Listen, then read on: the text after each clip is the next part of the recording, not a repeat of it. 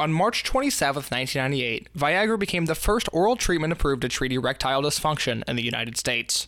A decade later, the blue pill had annual sales peaking at $1.9 billion, with competitors Cialis and later Blue Chew competing for space in the marketplace. The fact is, erectile dysfunction has become a major source for ad revenue. From Pele to Bob Dole to PGA golf tournaments and podcast advertisements, the world has let you know that ED is nothing to be ashamed of, and more importantly, they are happy to sell you a fix. It seems ironic for that a pill so marketable, the six-piece Swedish band, the Viagra Boys, have firmly established themselves as unmarketable. They are a band laced with irony, intensity, and confrontation, and their debut album, Streetworms, exists somewhere between being a joke and being deadly serious. In 2018, Streetworms crawled into existence, and now it is an art school album. Same worms that eat me will someday eat you too. The man I'm sitting across from has been vegan for nearly a year, and at 10 o'clock this morning, I watched him eat half of a rotisserie chicken from Whole Foods, and I haven't stopped thinking about it since. And he did that in the name of performance art, and now he's talking to me in the name of Art School Albums, the music podcast, and I am delighted to have him here, a fellow Hoosier and a fellow music aficionado. My guest today is Blaine McBroom. Hello. Thank you, Case. That was such a nice introduction. Well, I'm excited to have you here because I find you to be a bit of a fascinating human.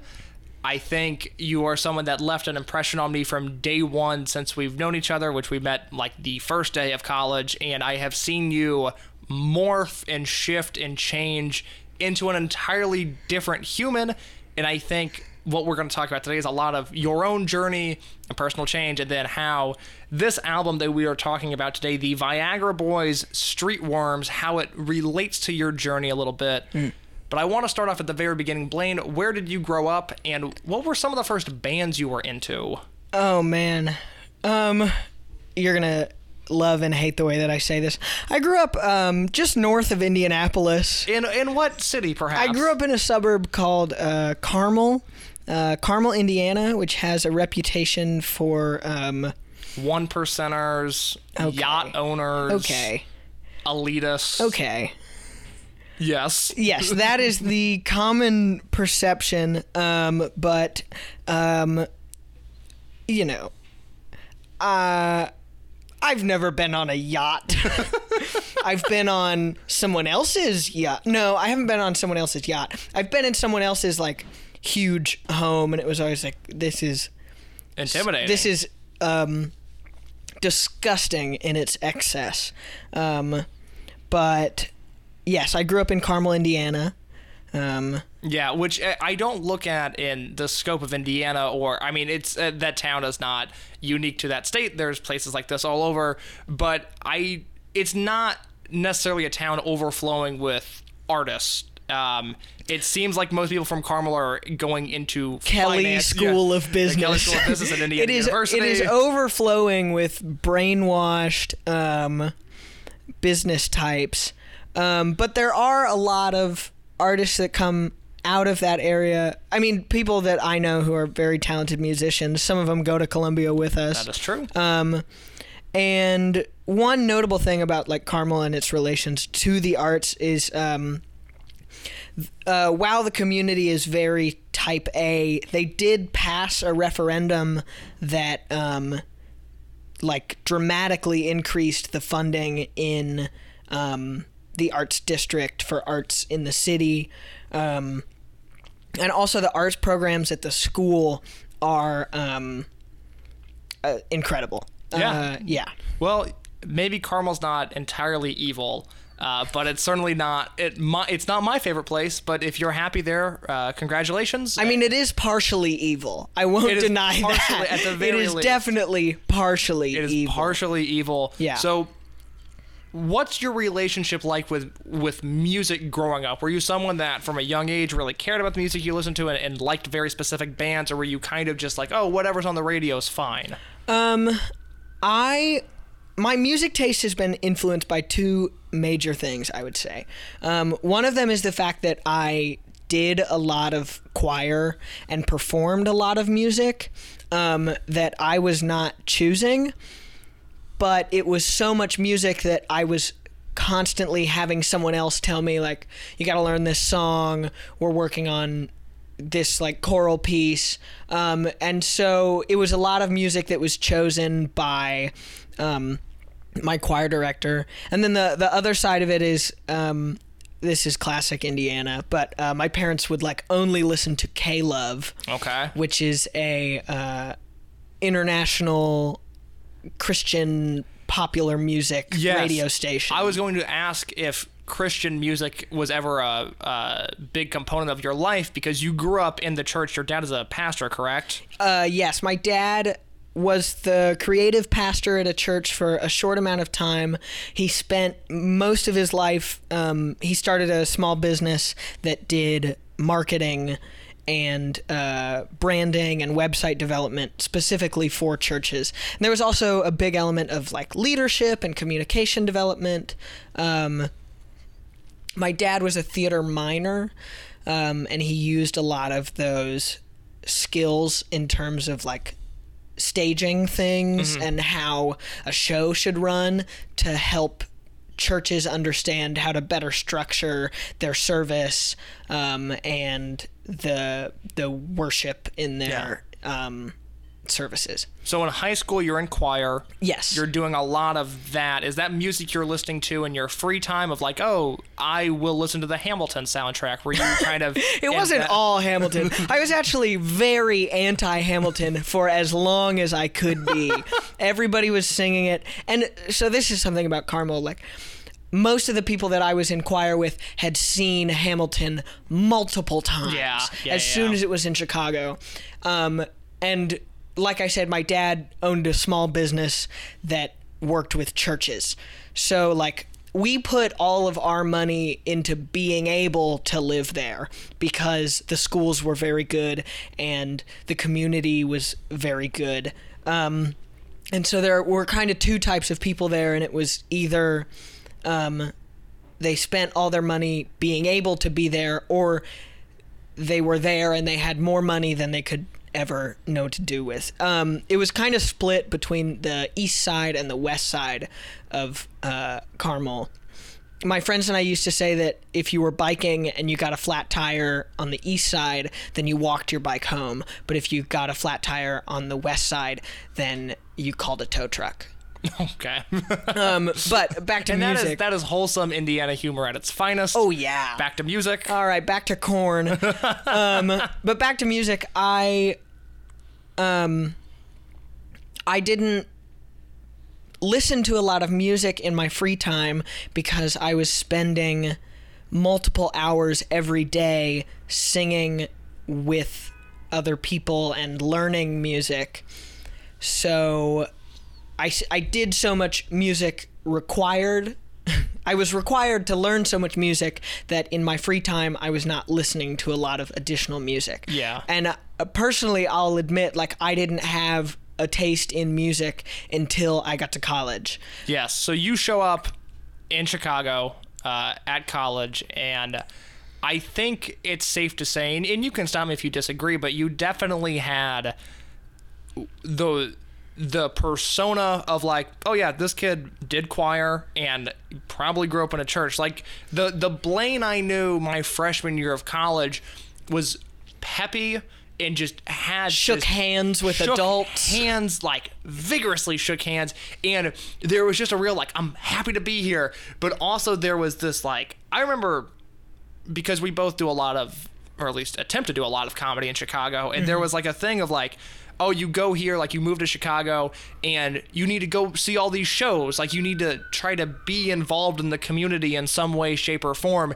And I felt like my freshman year, especially first semester, like I went to a lot of shows, and every single show I was at, you would be there and you'd be like, oh, it's my second show of the night. I'm just like, I'm going to 3 shows tonight. Yeah. And there's almost just robotic characteristic of you that like you never stop, but it feels like you're an entirely different person now. And what has your journey been over the past 3 years? I was definitely going to a lot of shows when I first got here because I knew that I wanted to do comedy, and I had lightly been exposed to the comedy that was here. And when I arrived, I was very unapologetic in like my networking, which I think as I've been here and I've like seen more of the inside of how it works, that won't really get you as far as it would in a different field. So the networking that I was doing was with people who were already on Herald teams and in shows, and I was like just a kid who was just starting in school. I very clearly was coming from outside of the city and was not really apt to the culture and the environment of Chicago comedy. And so as I got more exposed to it, I realized like there's a different track for it, and you have to work at it on your own and find your own creative process with it. Other things that have sort of changed me, I grew up with a good amount of structure, and I was very comfortable following the rules that my parents set. I was the youngest in my family, and I definitely had more freedom than my sisters, but I also understood why my parents had the rules that they did. And anytime I would like kind of go against their way of life, I would bring it up with them, and it would be like a discussion. Like I smoked weed for the first time when I was in high school, and I told my parents about it a couple weeks later. A good move. I was like, this is something that I did. I don't feel... And I was comfortable telling them because I knew that it's not like they were going to be angry or disappointed. So I wasn't scared to let them know. But when I got to college, I had more freedom, and I think, you know, part of life is about exploring what about life is different from where you came, if that makes sense. Well, and I just... sort of a try anything once kind of practice to further my perspective and get a better sense of what is in the world. Because if you're doing comedy or you're doing art in any sense, you have to broaden your horizons, and you have to widen your eyes as much as you can to experience everything that is out there, so that you have an understanding of the factors that affect the way people live their lives. Yeah, that's something that I like about you just in general, whether we're approaching very like typical subjects that are kind of more fact-based, or if we're approaching things from an artistic standpoint. I do think you have a great quality of being able to come at things from multiple perspectives, and you have a very, I think, broad sense of purpose, and are able to kind of place yourselves into different roles when applicable. And I enjoy that, but I know maybe that hasn't always been the easiest for you, because I know like at this time a year ago, we would sit down and have lunch with a group of friends, and you'd be like, guys, I think I'm going to move to the woods. I think I'm just going to go. Yeah. And it was, this is when we started seeing like the change in Blaine that kind of fascinated our friend group, because it was such a 180 from like the kid that would shake everybody's hand, the kid that was going to improv show after improv show, and he was trying out for this, and he was working hard, and he was going to do this, and you know, he would do double the homework just because he loved it so much. And then it felt like there was just a colossal personality shift that wasn't for better or worse. It was just so different, and it seemed to involve running away and living in the woods. But it was that a big, like, in terms of the music you started listening to, was that kind of the shift, is when you felt that personality change? I don't know how the music played into it, or if it was a factor. I think some people... Everybody talks about getting a taste of freedom, and I think I took a big old bite out of freedom. Yes, very much so. Without losing who I was, like going into it with the intention of like, I want to experience what there is to experience, and I'm not going to let it diminish where I've come from or how I was raised. It's not a spiteful sort of exploration.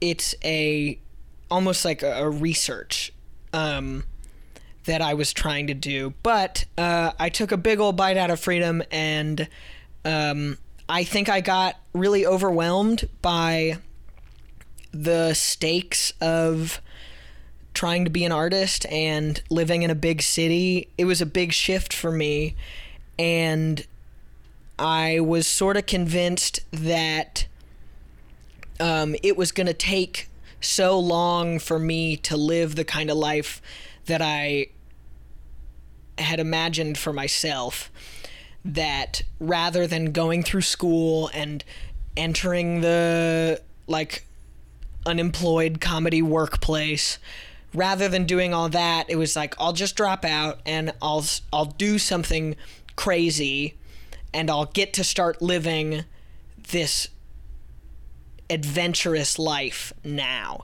My plan was to drop out and start biking across the country, and I would blog and do photography along the way. And notorious money-making projects as well, blogging and photography. Blogging and photography. Well, and a key element of it was my plan wasn't to do it and ask for money. It wasn't going to be like, buy my painting, or I can't paint. It wasn't going to be like, buy. I can't paint. I'm such an idiot. I'm an idiot. Idiot. Stupid. No, it wasn't going to be like, buy this painting for hundreds of dollars so that I can explore. It was going to be like, hey, I took these photos and you can have them as prints if you send me a box of Cliff Bars, because I am in Vermont and I am trying to keep biking and I really need some Cliff Bars right now. But I was content to, I in the pursuit of that adventure, I would have been content with just trying to survive and seeing what kind of following or more so life experience I could accumulate along the way, so that the person that I became by the end of that theoretical adventure would be someone who got more out of that than what I could have gotten from school or what I was getting from being in Chicago. Yeah. But most of it came from a place of fear and anxiety.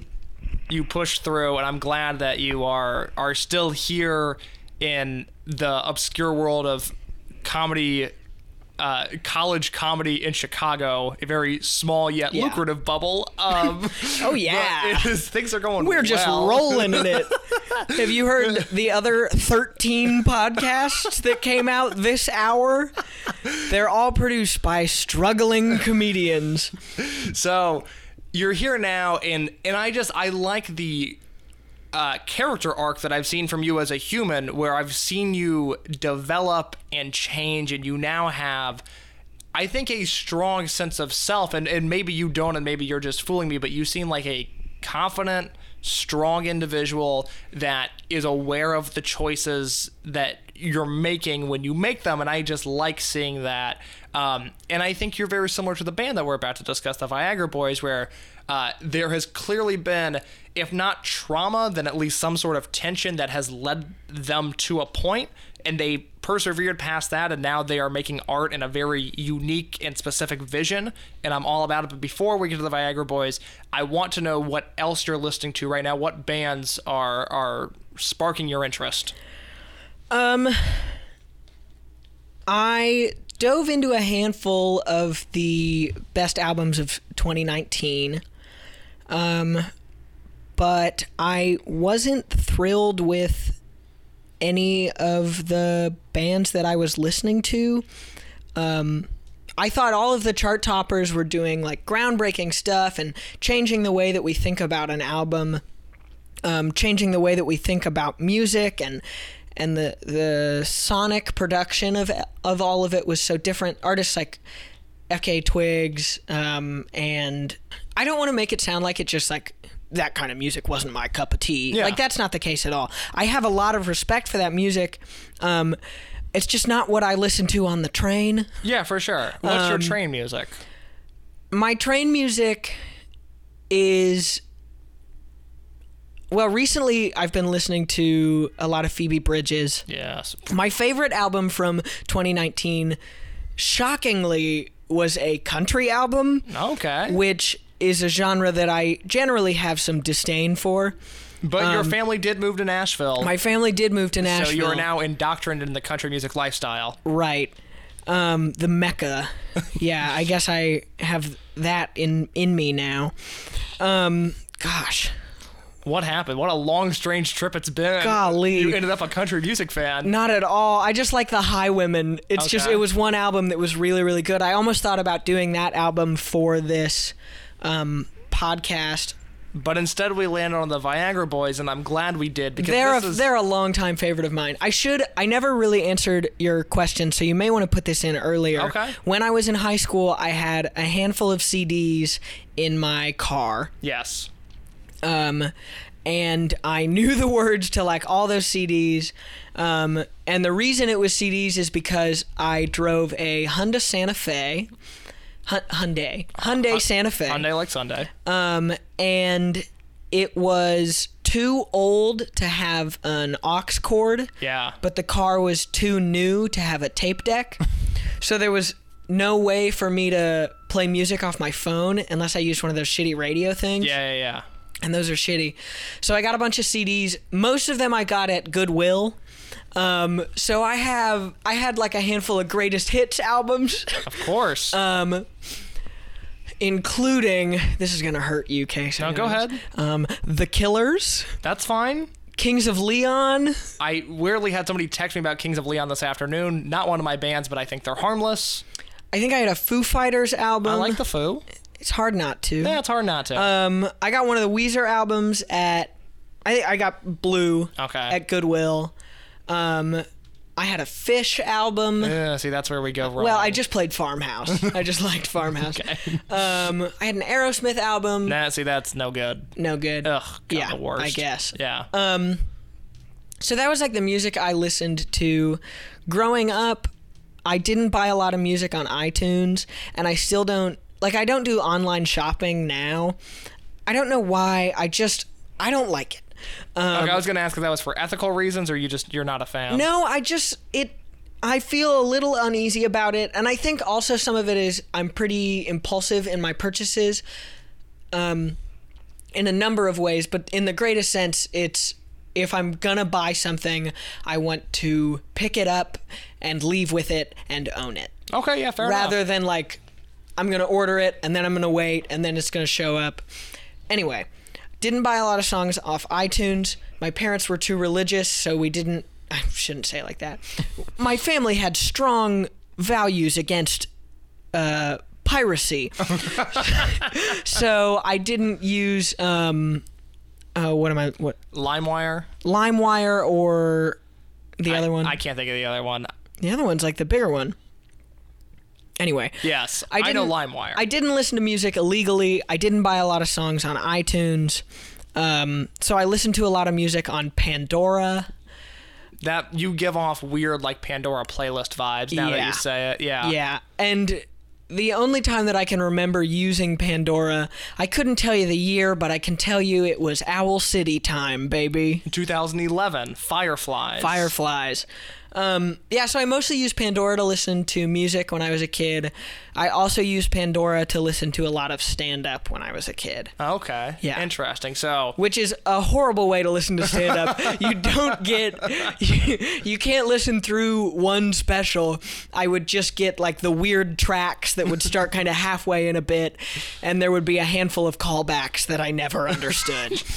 so you grew up religious in Carmel, Indiana, as a well-disciplined and well-mannered, albeit curious human, and it ultimately led you to this point with the Viagra Boys. Yes. A band that you have been discussing constantly. I went over to your apartment a few months ago. It was the first time I had seen you in a minute. Mm-hmm. And you're like, Case, you gotta check out this band. Check them out. The Viagra Boys. And then you paused your Call of Duty game. You pulled them up on your TV, and we heard a song that we'll hear in just a little bit, Sports, and it was. I don't want to dissect that song just yet, but the band was so drastically different than a lot of what I've heard. Their look was certainly out there.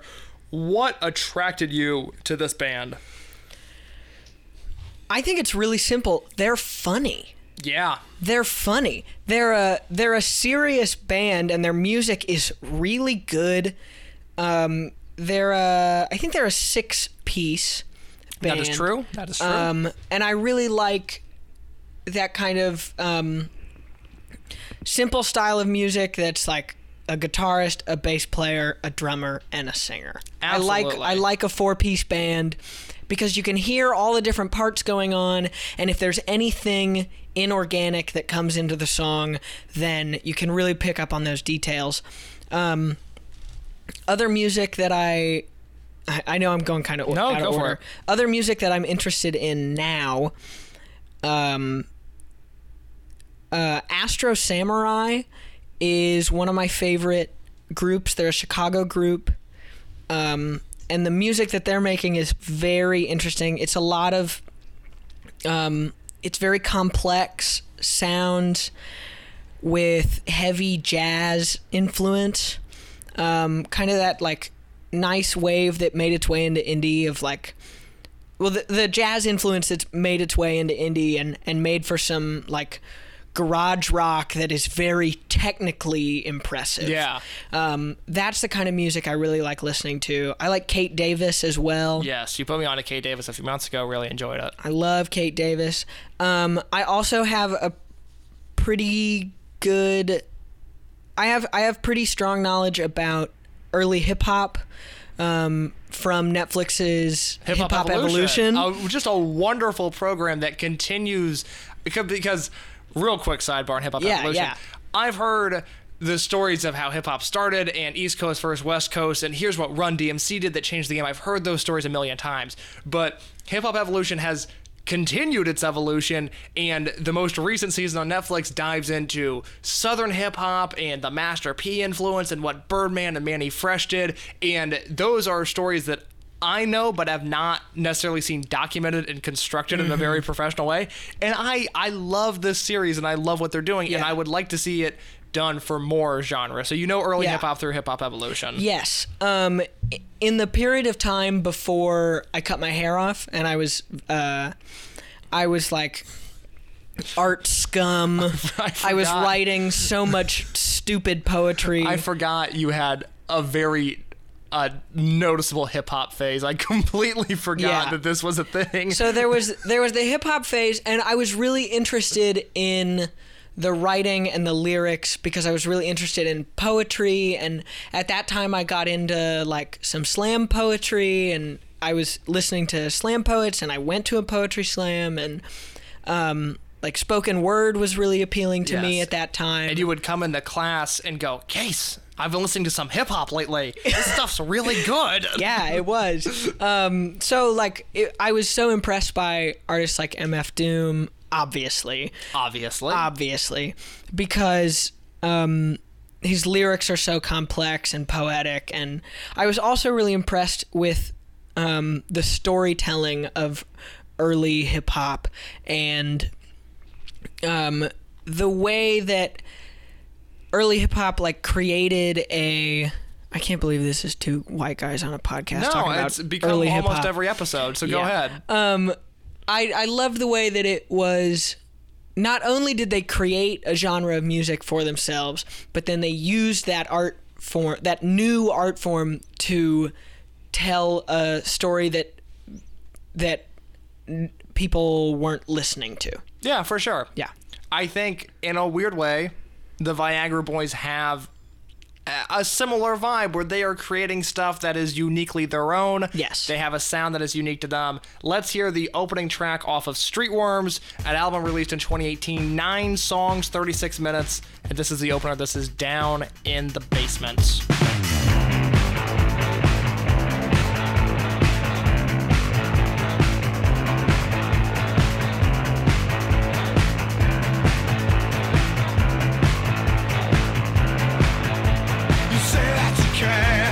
Communicate, everything's wrong, everything that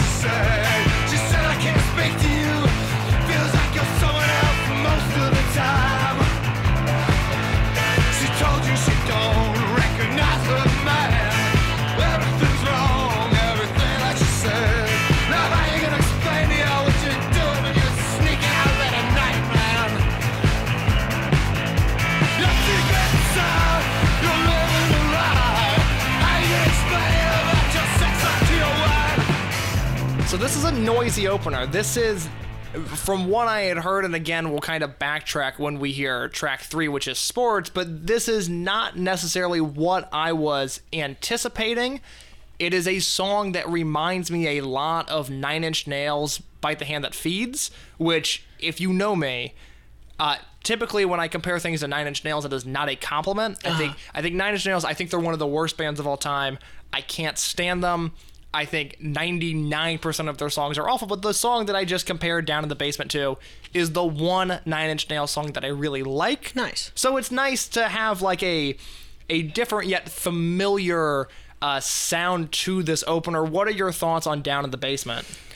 I think it's a good song. I think it introduces the album well. You get a good sense of like their noise. It is very noisy, like you said. I'll have to take a look at the lyrics to understand the story of it better, but I like that you get a good sense of his cadence and his voice. It's very, like, it's not breathy, but the way that he's singing is, like, as much out as it is in. And he's kind of like, yes, doing a little bit of that. Yeah, there's like a horsiness to it. Yeah, you know.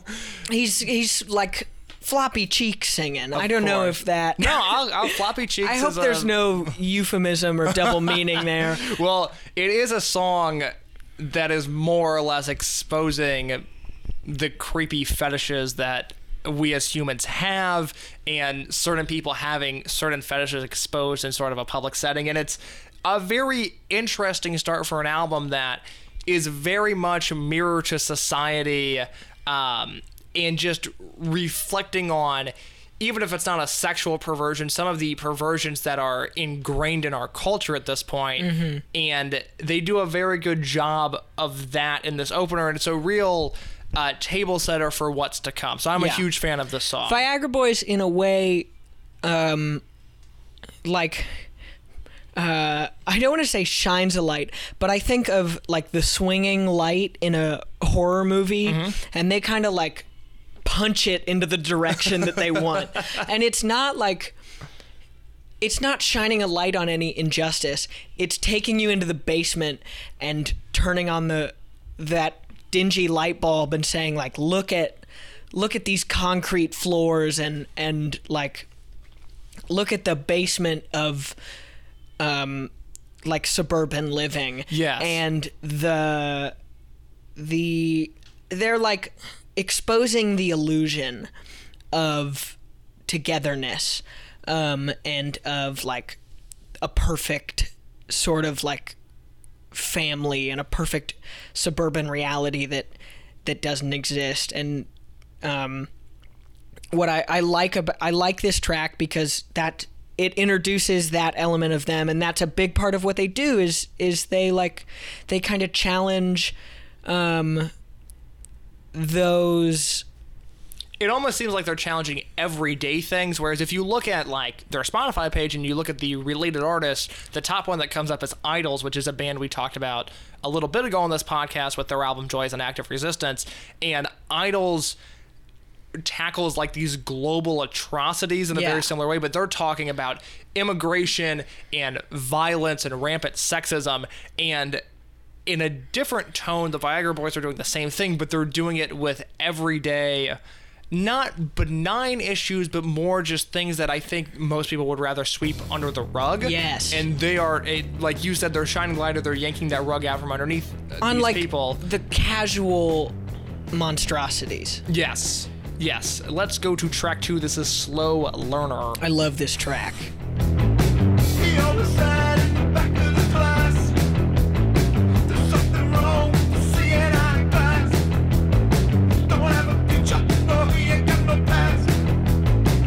Slow learner, you don't need only fast, he is relaxed.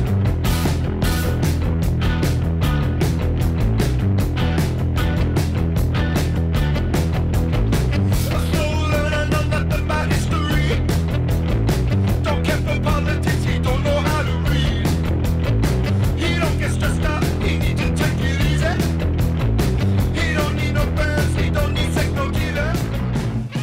Learner is track 2. It is a song that Blaine sang the entire way home on Chicago's Brown Line today, which was a bold move. It is a very interesting song. Blaine, what do you like about Slow Learner? I love this song because I think we've all sat in class with sort of the, like... They use the term slow learner. It's not like the kid isn't smart. It's just like he's relaxed. He was in high school till he was 22 until they told him you need something else to do. He packed his school books and moved to the street, and now he sits there. Slow learner is happy. Slow learner is happy. Lots of lyrics about him sitting in the back of the class, not really trying hard. Yeah. It's something, it feels very out of date in this current society, especially in an election year where young people are very opinionated about the way this country goes and specifically who is leading it, that a song like this I found to be very funny, because just the idea of the slacker and the kid that's just like, it's whatever. Like, yeah. Whatever feels very out of fashion right now. Yeah. And weirdly, I think 21 Jump Street, the movie with Channing Tatum and Jonah Hill, did a really good job of painting this picture. And this was a movie that was released 6 or 7 years ago now. But in one of the opening scenes when Channing Tatum and Jonah Hill are walking into the high school for the first time, like, they bump into the popular kids and they don't understand why the popular kids are caring about the environment or studying. Yeah. And it's just like, there was this shift that happened somewhere along the way where, like, caring became really cool. Yeah. And this is a song about people that are just, like, I think now especially just kind of left in the dust. Like, yeah. you need to be proactive in a sense to be cared about. In a way, I relate to the slow learner, but I know that he's not me because I'm not cool enough to be the slow learner. Yes. Like, I was cheating on the tests, and the slow learner was just like circling C for every answer, you know, and hoping that was the grade he was gonna get. I would not have gotten through high school without cheating. Oh, I cheated on everything. Yeah, no, I kind of like almost like miss we're it. doing well now because we cheated. We cheated because we figured out how to cheat. Right. Because there's too much work to do in high school. I'm not going to know. I'm too dumb to know science stuff. Right. I need to cheat. And like, yeah. So I cheated, but I got good grades. But slow learner, like, he walks into class when he wants to. And he is unapologetic about it. Oh, yeah. And the teacher's like, let me see you after class. And he's like, yeah, what are you going to tell me? I don't care. And, I can't relate to him because he's cooler than I am, but I have respect for Slow Learner, and I really like that song. Baseball, basketball, wiener dog, short shorts, cigarette, surfboard, ping pong, rugby ball, wiener dog, skiing down on the beach, sports,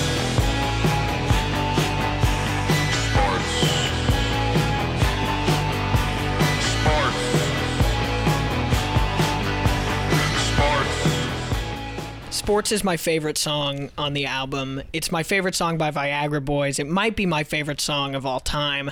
I play this song for as many people as I can. I think it's brilliant. I think it's stupid. I think it's fun. So what do you like about it? It challenges class and masculinity in such a,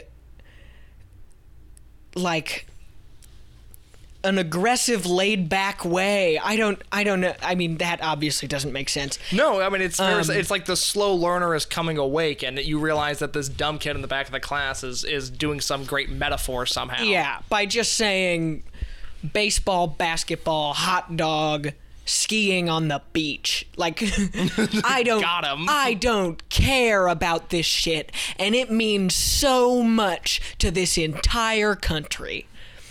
So since you bring that up, we did play pickup basketball You last are weekend. an avid sports fan. Well, I'm an avid sports fan, but worse than that, I'm a competitor. Yeah. And an avid competitor. And I everything I do, I am comparing to whatever somebody just did and whatever somebody is about to do. Mm-hmm. And you were aware of that side of me just because we're performing in similar spaces Mm-hmm. and are pursuing a lot of the same artistic endeavors, but there's enough distance there to where I can kind of control that, but there's something very now and very personal about sports to me. And we played pickup basketball, and I had a good time, and I think I hindered your good time because I was taking things so seriously. You play pickup basketball the way that I play poker, which is just I need everyone to know the rules and shut up when they're not supposed to. I heard about be Poker playing. Blaine recently, where Yeah. someone was like, "Yeah, no, we went over to a friend's house to play poker," and Blaine we thought we were just gonna hang out and just throw some chips down on the table, and Blaine took things really seriously. I think it's weird. I don't know how to get into that evening of me playing poker. But back to the song. I think something that makes this song really relevant, or something that I think of especially relating it to current events, is the Chiefs winning the Super Bowl. Okay.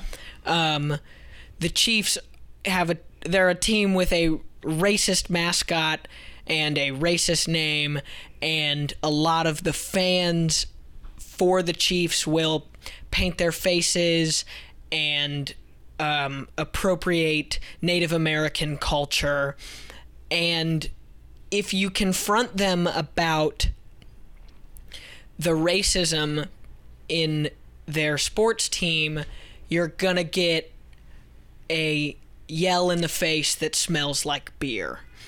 And it's, it's I don't know. I just think of those sports fans who take being a fan.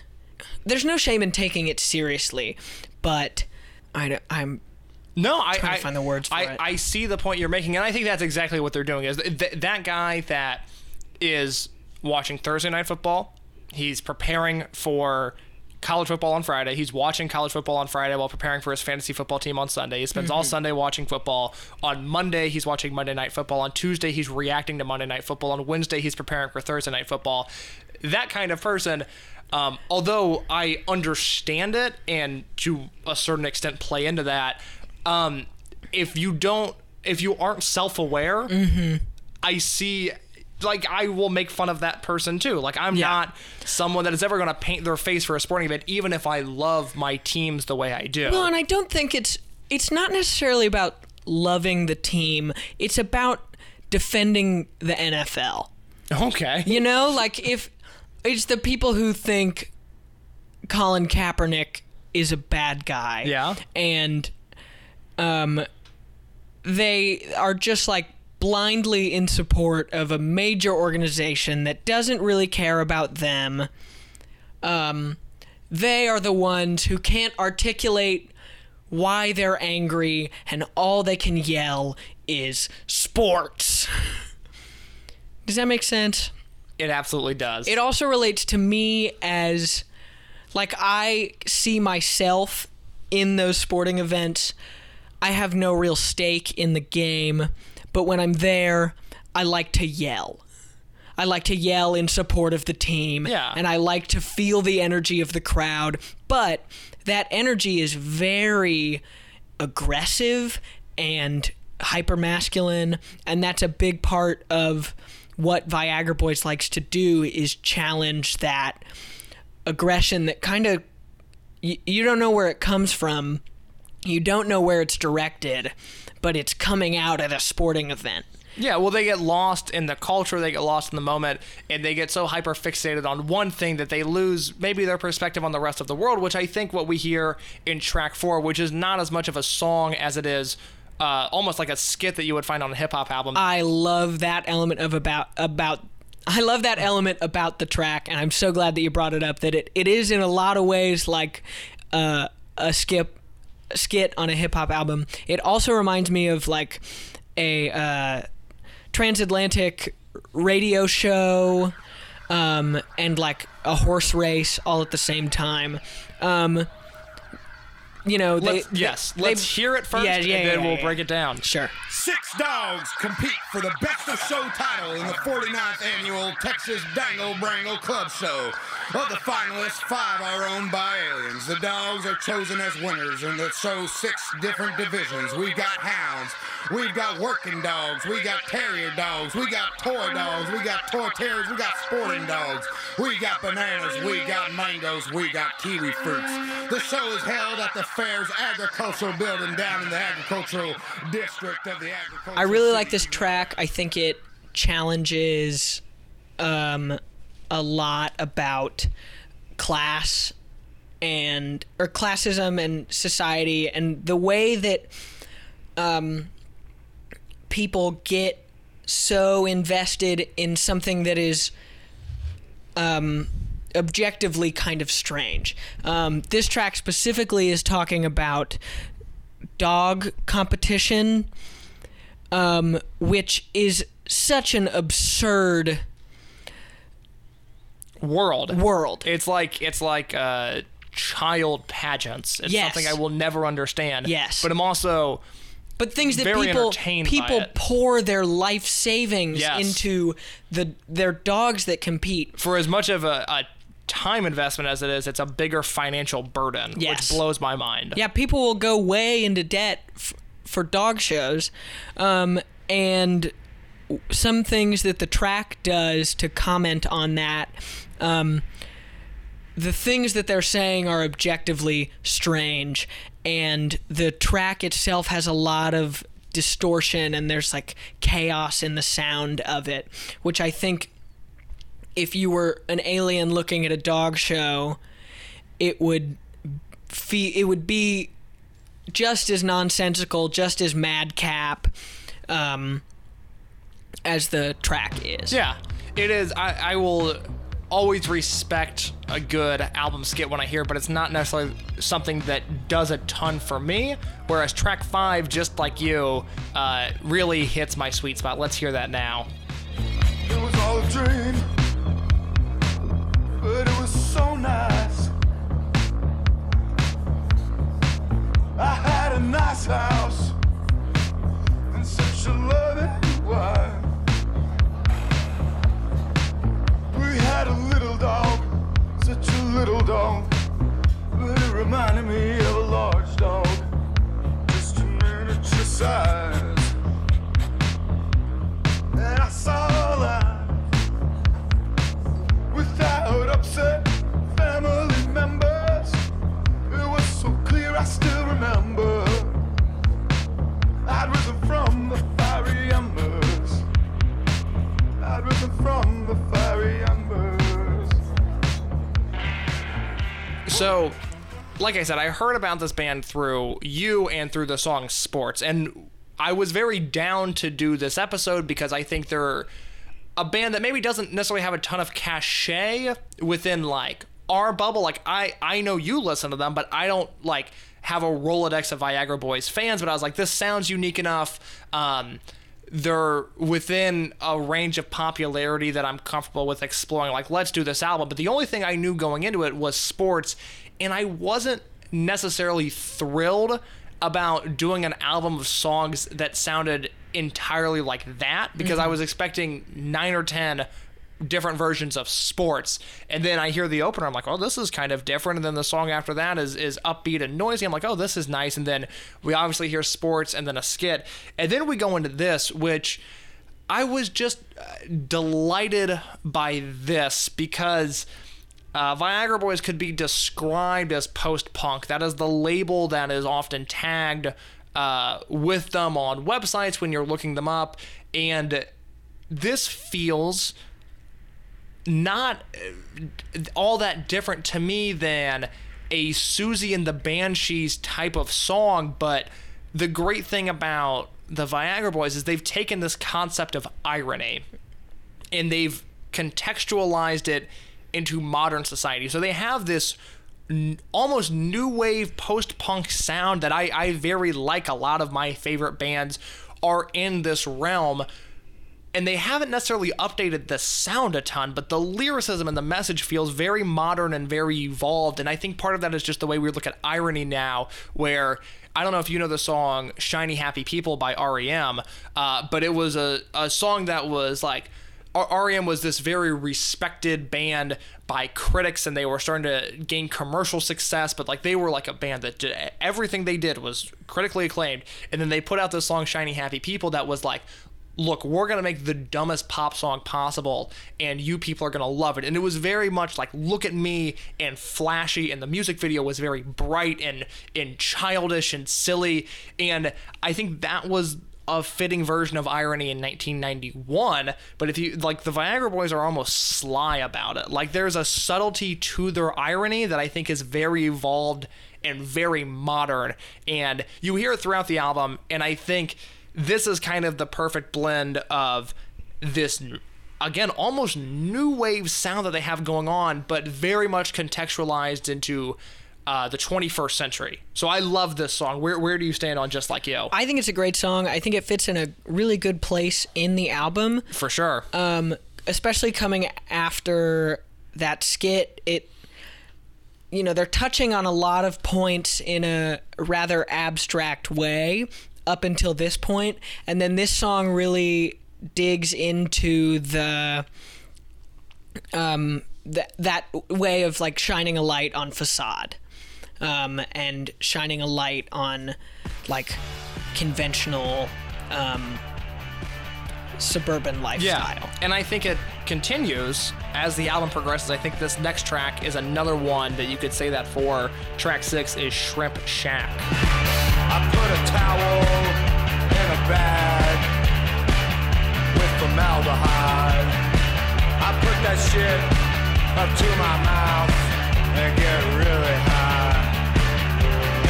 Don't give a fuck about these people following me down the street.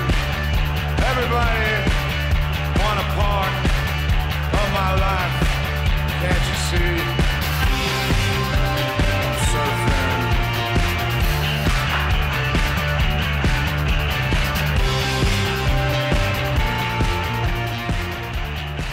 Track 6 is an interesting one.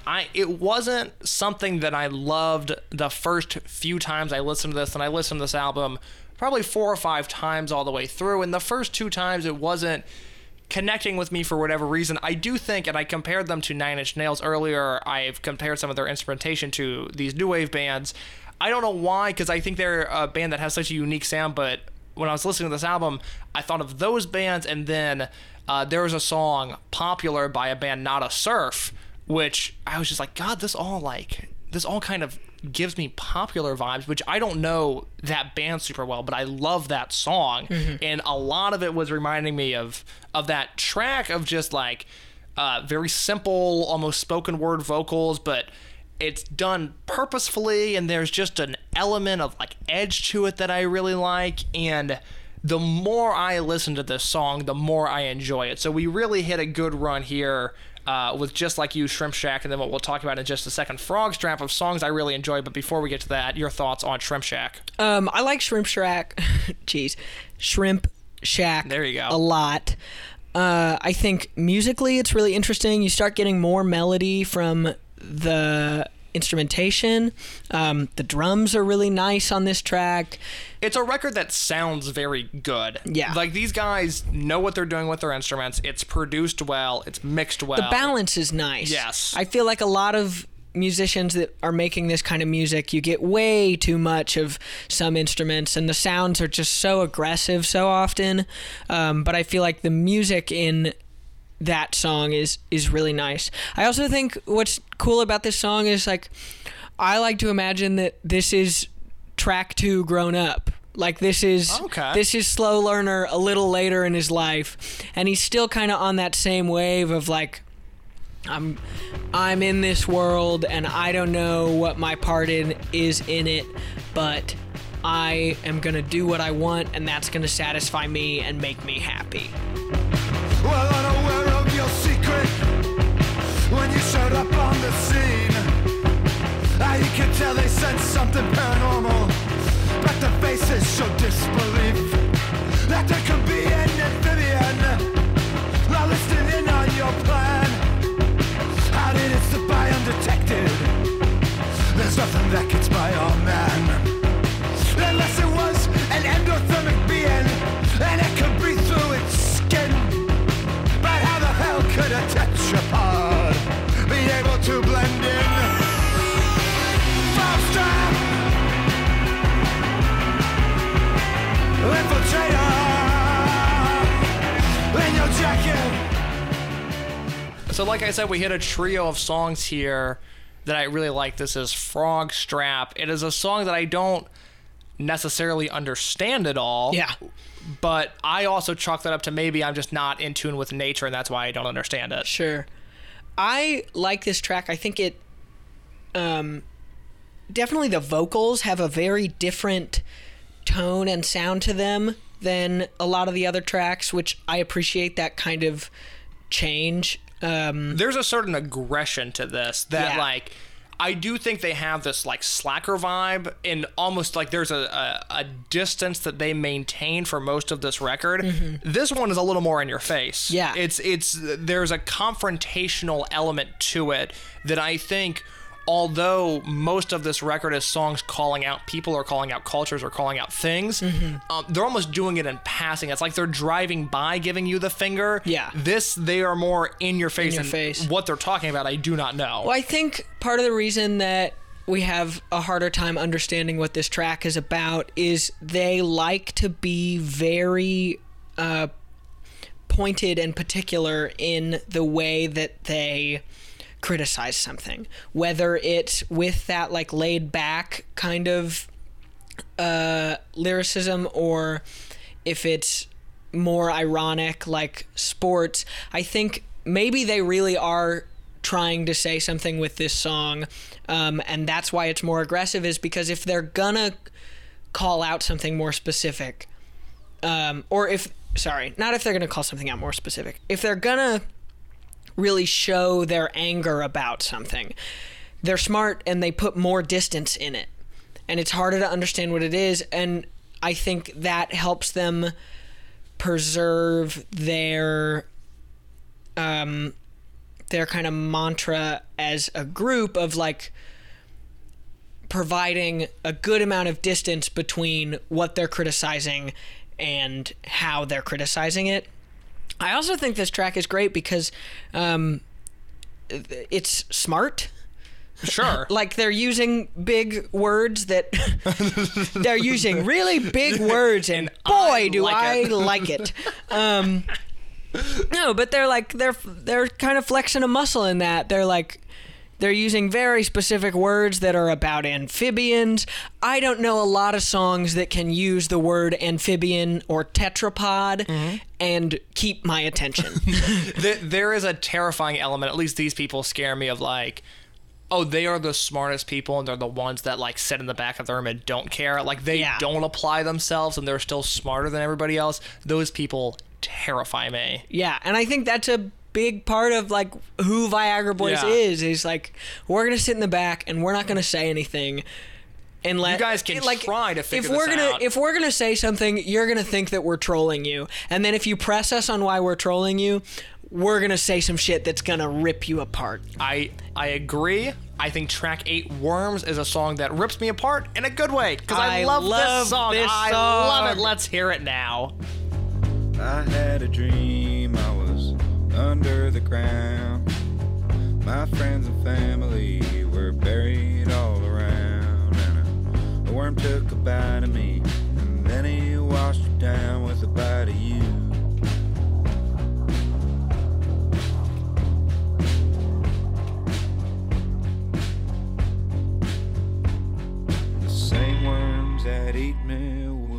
someday eat you too.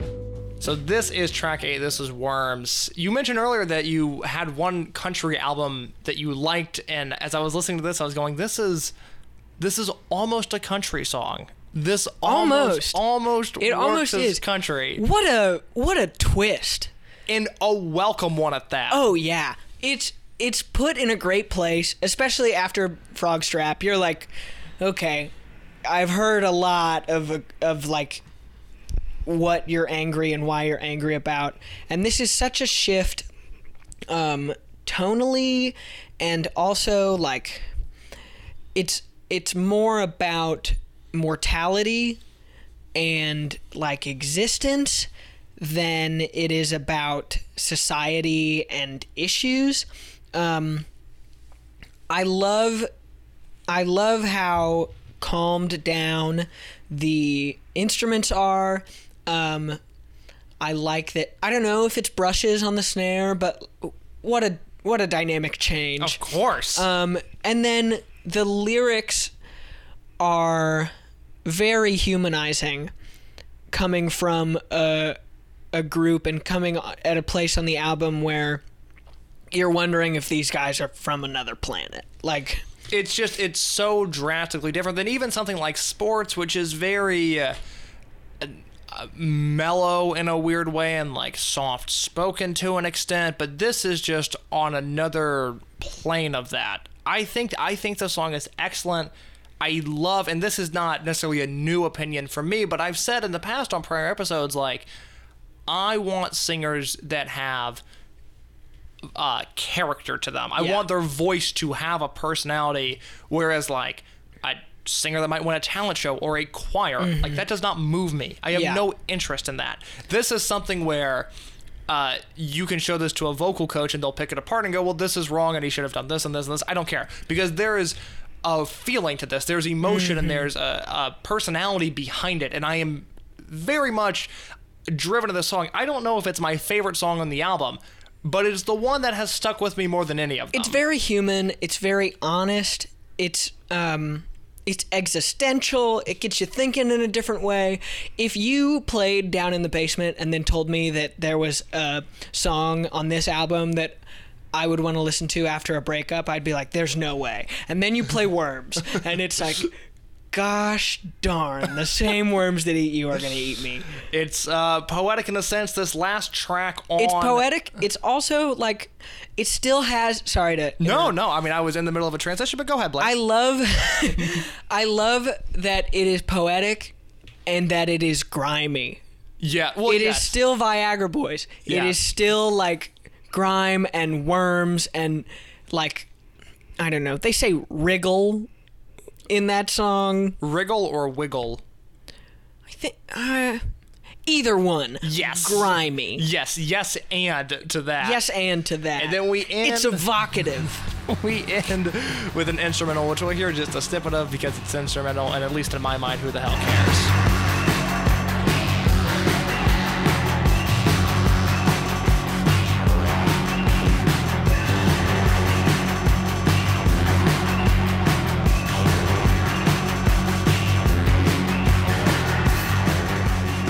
Blaine, does this song do anything for you? It doesn't do a lot for me. I like it. I don't know. It's an odd instrumental track because it's not like you would ever have it on in the background. And it's at the end of the album, so you're not gonna just hit it all like in the middle. It's not really transitioning in anything except for the void. But yeah, that's how the record ends. That is 9 songs, 36 minutes. But Blaine wanted specifically to hear a song off of the deluxe edition of the record. So this is Beijing Taxi off of the deluxe edition of Street Worms by Viagra Boys. The morning it happened, I was in my bed.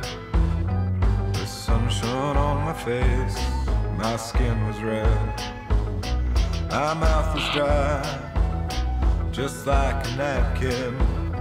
My bed was wet from the night before. Blaine, Beijing Taxi, what draws you to this song?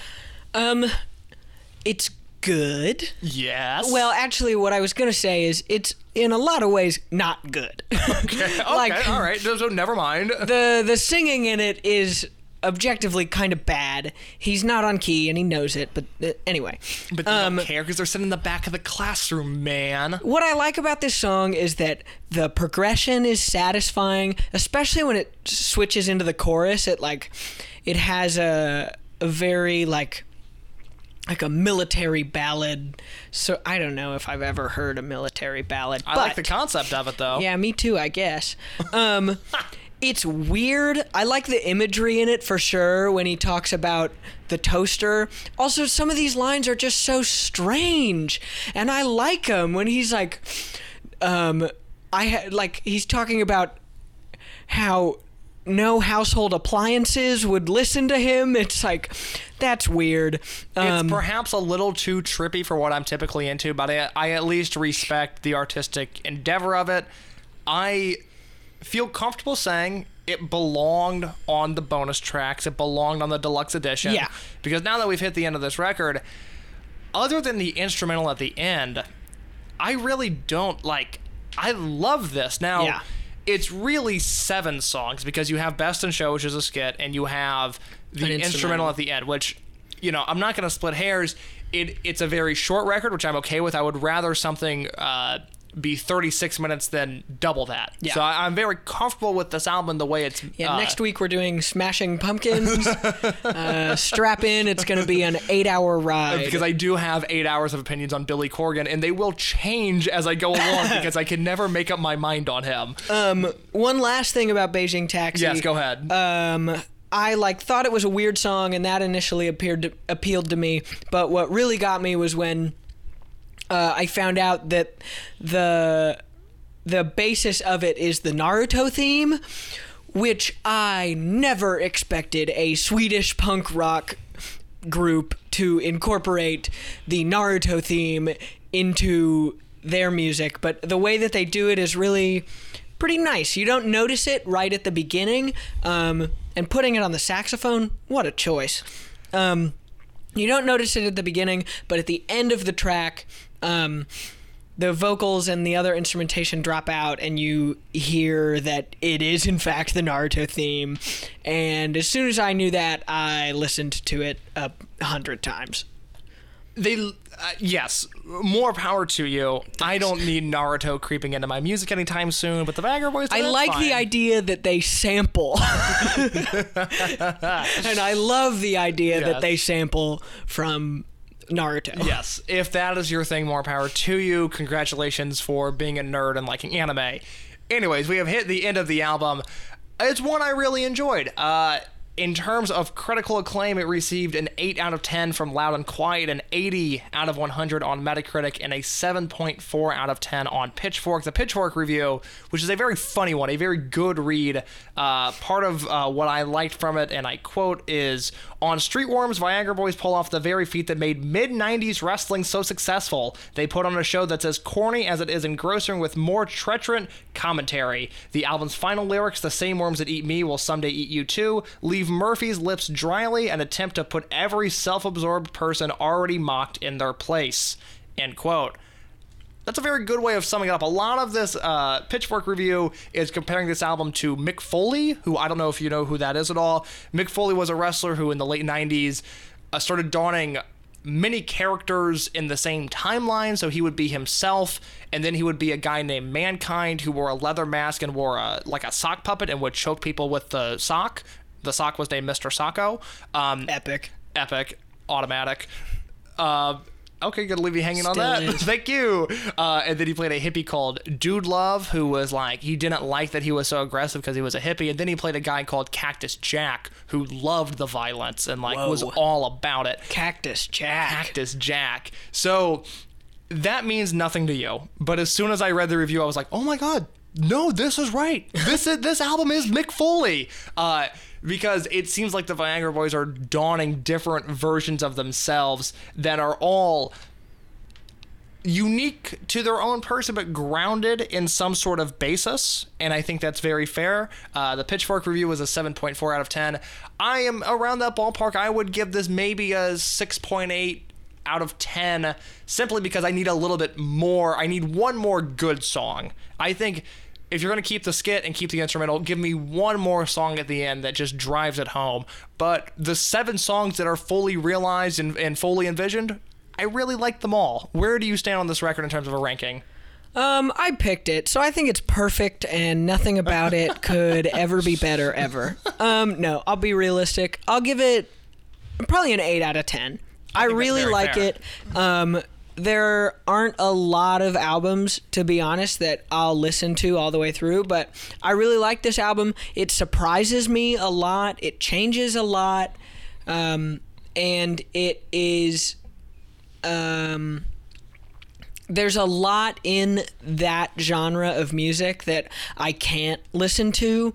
So the albums in that genre that appeal to me in a very specific way, and I'll kind of hold on to them for a really long time. And I'll definitely do that with this album and Viagra Boys as a whole. So it appeals to you. In a sense, you are a very unique individual. You have your own characteristics. You are your own person. But if you're someone that is looking to get into more music and you like the sound of this, Blaine, who needs to hear the Viagra Boys right now?